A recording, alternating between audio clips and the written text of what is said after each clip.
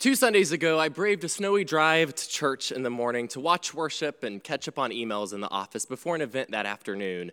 The Super Bowl of Caring with an OU and soup is an annual donation and food drive we participate in on Super Bowl Sunday.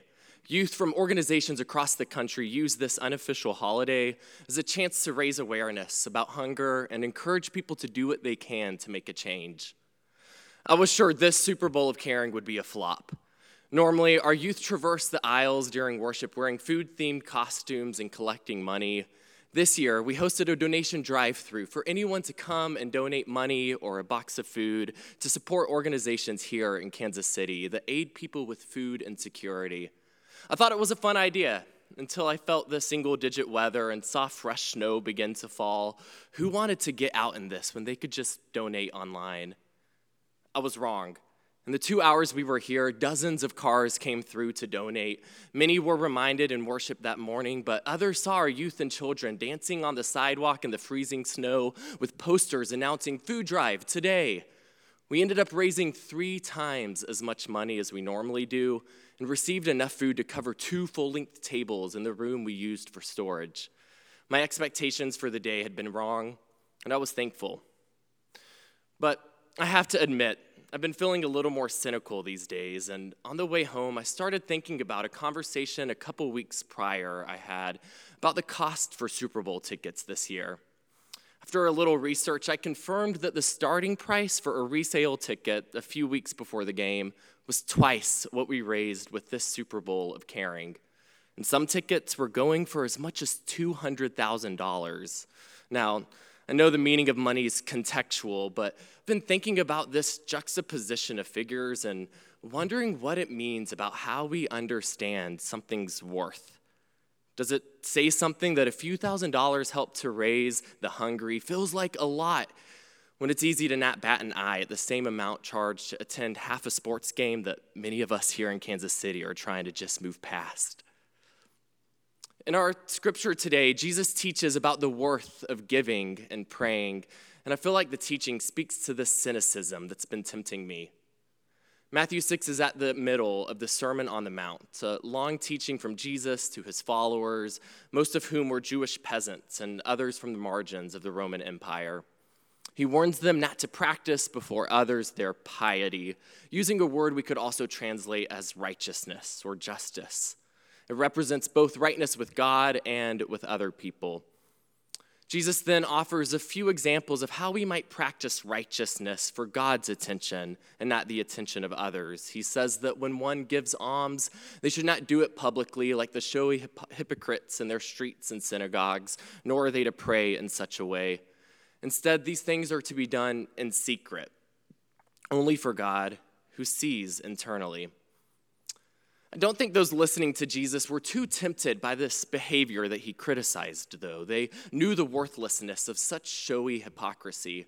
Jesus' words would have reminded them both of Jewish leaders who had sold out to the Roman Empire, benefiting from the oppression of their own people, and of Roman elites and wealthy citizens who had established practices of giving and praying, but no concern with changing the system they lived in. A system in which a few were rich, but approximately 80% of people were poor. The people Jesus taught probably wondered instead if it was even worth giving alms or praying in the first place, much less hiring a trumpeter to publicly announce such acts. Did their small gifts make any real difference in the shadow of the frivolous wealth passed among a few? Was God ever going to hear their prayers and actually liberate them from their oppression? Jesus had already taught that those who seek righteousness or justice will be filled. The kingdom of heaven is theirs, he says in Matthew 5. So here, in teaching how to practice this righteousness through giving and praying, Jesus encourages his followers to still give to others in need and pray for the justice they seek. They should not give up on such things just because they feel hopeless, but can do them, knowing that their value cannot be measured in simple standards or determined from the attention of others. I read a book recently about someone in a hopeless situation who knew something was worth doing, even though its value was invisible at the time. All the Light We Cannot See is a novel set mainly in France during World War II. and it tells of an unexpected encounter between a teenager from Paris and a young German soldier. Marie-Laure Leblanc is a young blind woman who fled Paris to Saint-Malo, a small coastal town, after Germany occupied France. We know from the beginning that Saint-Malo is bombed towards the end of the war, and I'll try not to spoil too much of the story, but Marie-Laure ends up finding herself working with her great-uncle to broadcast messages that assist Allied forces.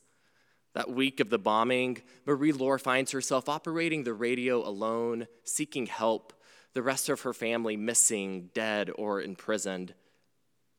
The other character in the story is Werner Finnig. Werner grew up in an orphanage in the German countryside and joined the army as a teen, feeling like it was his only option for any future, though he was very conflicted about his work. Werner programmed radios on the battlefield and tracked down opposing broadcasts. He had long dreamt of being a scientist or engineer. As a kid, he found and fixed a radio on which he listened to broadcasts each night of some unknown children's show about science, music, and curiosity. It turns out that Marie-Laure's great-uncle was a producer of that show, and that he and Marie-Laure would both include snippets of that broadcast in their secret broadcast, trying to help out Allied forces as a futile-feeling attempt to share beauty and knowledge in the midst of so much tragedy and death. Werner is eventually charged with locating and destroying that broadcast, leading him to Saint-Malo right before its bombing. That week, in the middle of the chaos, he finds this house that broadcasted the show that changed his life, and his arrival there turns out to be timely. He opens the door, finds another German officer about to kill Marie-Laure, who can't see him, and with a shot, Werner saves Marie-Laure's life. I'd be lying if I told you the book ended here with some ambiguously happy ending. It's a World War II novel. It's about tragedy. More death follows this moment. But the thread woven between these two tragic stories demonstrates something essential about humanity. World War II taught us how violent and vicious our human species can be, but even in the midst of such evil, some unexpected, serendipitous beauty shines through. Today is Ash Wednesday, which kicks off Lent. Its traditional theme is repentance, so Ash Wednesday is a reminder both of our mortality and our human capacity for evil. It feels ironic, though, to begin Lent right now. The pandemic hit us a few weeks after last Ash Wednesday. It feels like Lent never ended. We've all been waiting for some Easter, so we've watched statistics climb as millions of people have died across the globe. We are exhausted.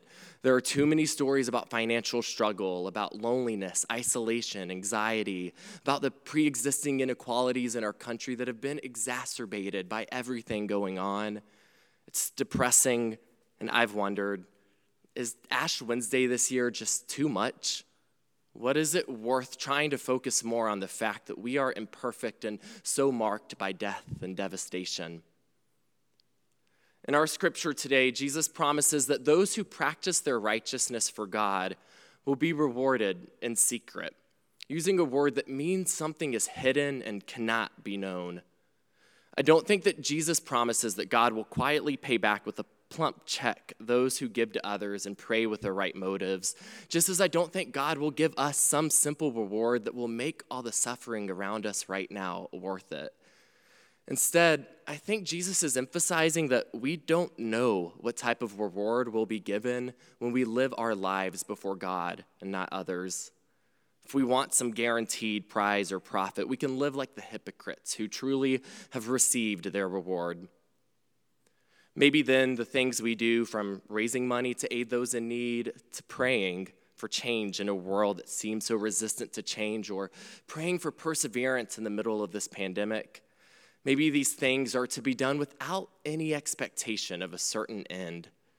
We don't do them to feel good, to find the perfect answer to all the world's problems, or to finally absolve ourselves from all our wrongdoing. We know life doesn't offer such simple, happy endings.